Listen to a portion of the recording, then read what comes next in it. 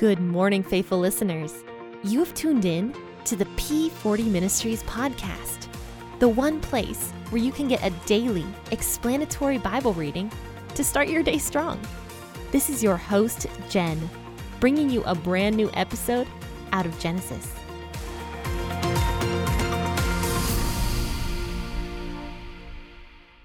Hello there, friends and faithful listeners. This is your host, Jen, with P40 Ministries podcast.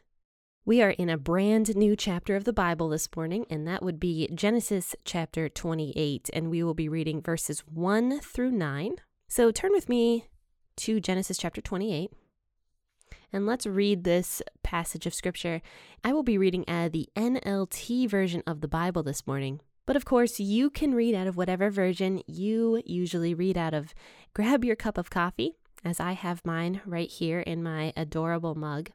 My husband got me this mug that has a drawn picture of my dog on it, and it's adorable. I can't handle how cute it is. So I'm drinking coffee out of that today. But grab your cup of coffee with me, and let's go ahead and start reading this chapter. So Isaac called for Jacob, blessed him, and said, "You must not marry any of these Canaanite women. Instead, go at once to Padan Aram, to the house of your grandfather Bethuel, and marry one of your uncle Laban's daughters. May God Almighty bless you and give you many children, and may your descendants multiply and become many nations.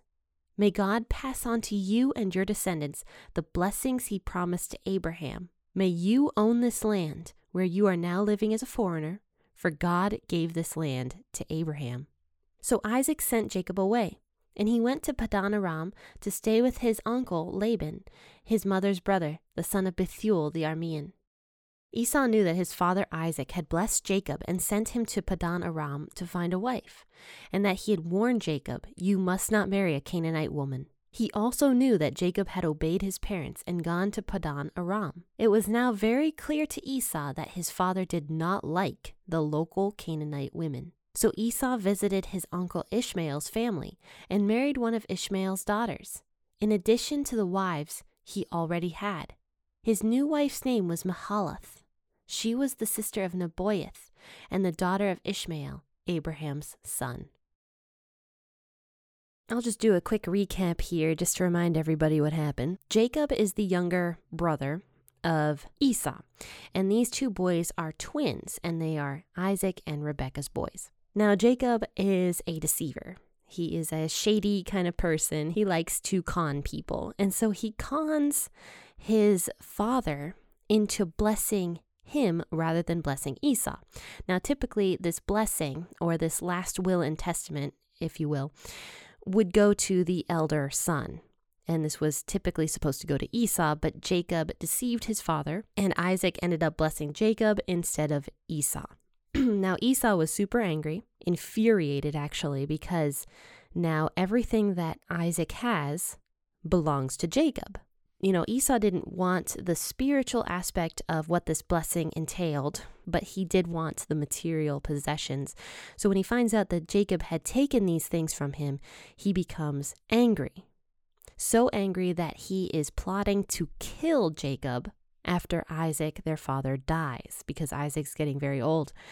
But Rebekah, the mother, hears about Esau's plot to kill Jacob, and she goes to Isaac and says, "Let Jacob return to Padan Aram," which is where she used to live, "and let him marry a woman from there, because I hate these Canaanite women that live around here that Esau married." So now Isaac calls for Jacob in verse 1 here, and he ends up blessing him. It's kind of funny because Isaac did not want to bless Jacob initially. If you remember, he wanted to bless Esau because Esau was his favorite son. But after all of that happened and he got deceived and he ends up blessing Jacob anyway, he now is just allowing it to happen. So it says he blesses Jacob. Okay, so he's finally in line with God's plan, even though what Jacob did should never have happened. I mean, Isaac's a blind old man, and plus he's Jacob's dad. Jacob never, ever should have deceived his father that way. That's lying. That's a sin. And I'm not saying that that is a good thing that Jacob did. But God used Jacob's sin to fulfill his purpose. God can do that. God causes all things to work together for good to those who love God. And so God uses this sin that Jacob does to fulfill his ultimate purpose. Now Isaac is realizing this, and he finally blesses Jacob. And in verse 3 and 4, he actually blesses Jacob the same way that God blessed Abraham. And he says the same things to Jacob, meaning that Isaac now understands that Jacob is the one who is supposed to fulfill God's promise to Abraham. It wasn't supposed to be Esau that fulfills this. And Esau was a wicked man. First off, he despised the birthright that he was given. Esau didn't want to be the spiritual leader. And that is what that birthright entailed. It wasn't just material possessions, but it was also the fact that the birthright holder would have to be not only the spiritual leader, but also the clan leader. He would have to support and take care of every single person under his household, whether they were servants or his nieces and nephews or his cousins, whoever lived in that clan, he would have to support. It was almost like a chief. That's the best way I can put it. It would be like the birthright holder would become the chief. Esau didn't want that. He only wanted the material possessions, so he despised his birthright. He sold it to Jacob. And then on top of this, he marries these Canaanite women, which he never should have married. First off, he married 2 women, which was wrong. And secondly, he married Canaanite women. And these women were not in line with God's plan, because they worshiped other gods. And they weren't a part of God's promise. They weren't in that bloodline that Esau should have married out of if he wanted to continue God's blessing, the blessing that God had promised to Abraham. But Esau didn't care about any of that stuff. He didn't care about God's plan or God's promises or what God wanted. He just wanted to do whatever he wanted. That is why this blessing ends up going to Jacob instead, because Jacob, at least, even though Jacob was a scoundrel, Jacob at least was in line with God's purposes and plans. And Jacob wanted that spiritual leader role that Esau despised. God understands this, so now this blessing is fully being given to Jacob. Isaac understands this as well, and finally he blesses Jacob, which is in line with God's plan. So he says, "May God pass on to you and your descendants the blessings he promised to Abraham." So he's saying this to Jacob. "May you own this land where you are now living as a foreigner, for God gave this land to Abraham." So now Isaac is blessing Jacob in this way, whereas before he did want to bless Esau in this way because Esau was Isaac's favorite kid. So Isaac ends up sending Jacob away in verse 5, and Jacob goes to Padan Aram to stay with his uncle Laban, who was his mother's brother. So Esau catches wind of this and finally understands how much he screwed up, if I'm being honest, because first off, he married these Canaanite women, and he hears his father say this about these Canaanite women. And on top of this, he sees his father send Jacob away so that he doesn't end up marrying these Canaanite women. And Esau finally realizes, it says in verse 8, "It was now very clear to Esau that his father did not like the local Canaanite women." And now Esau is just realizing this somehow. It was kind of funny because I think in chapter 26, at the very end of the chapter, it says that the 2 women that Esau married made life miserable for Rebekah and for Isaac.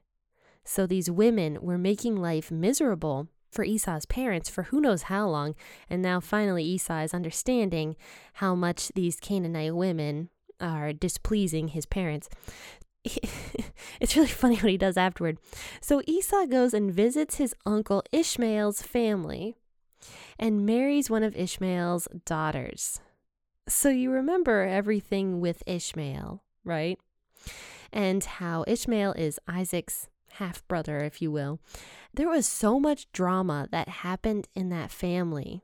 I don't understand how Esau could think this is a good idea to go to his half-uncle Ishmael's house and marry one of Ishmael's daughters. But he thinks that somehow this is going to please his father. So this is what Esau does. He marries one of Ishmael's daughters, he takes her as well as these other two women, these Canaanite women. So he thinks that this is going to appease his father. And I don't understand how. I mean, he still is living with these Canaanite women. Those women aren't gone.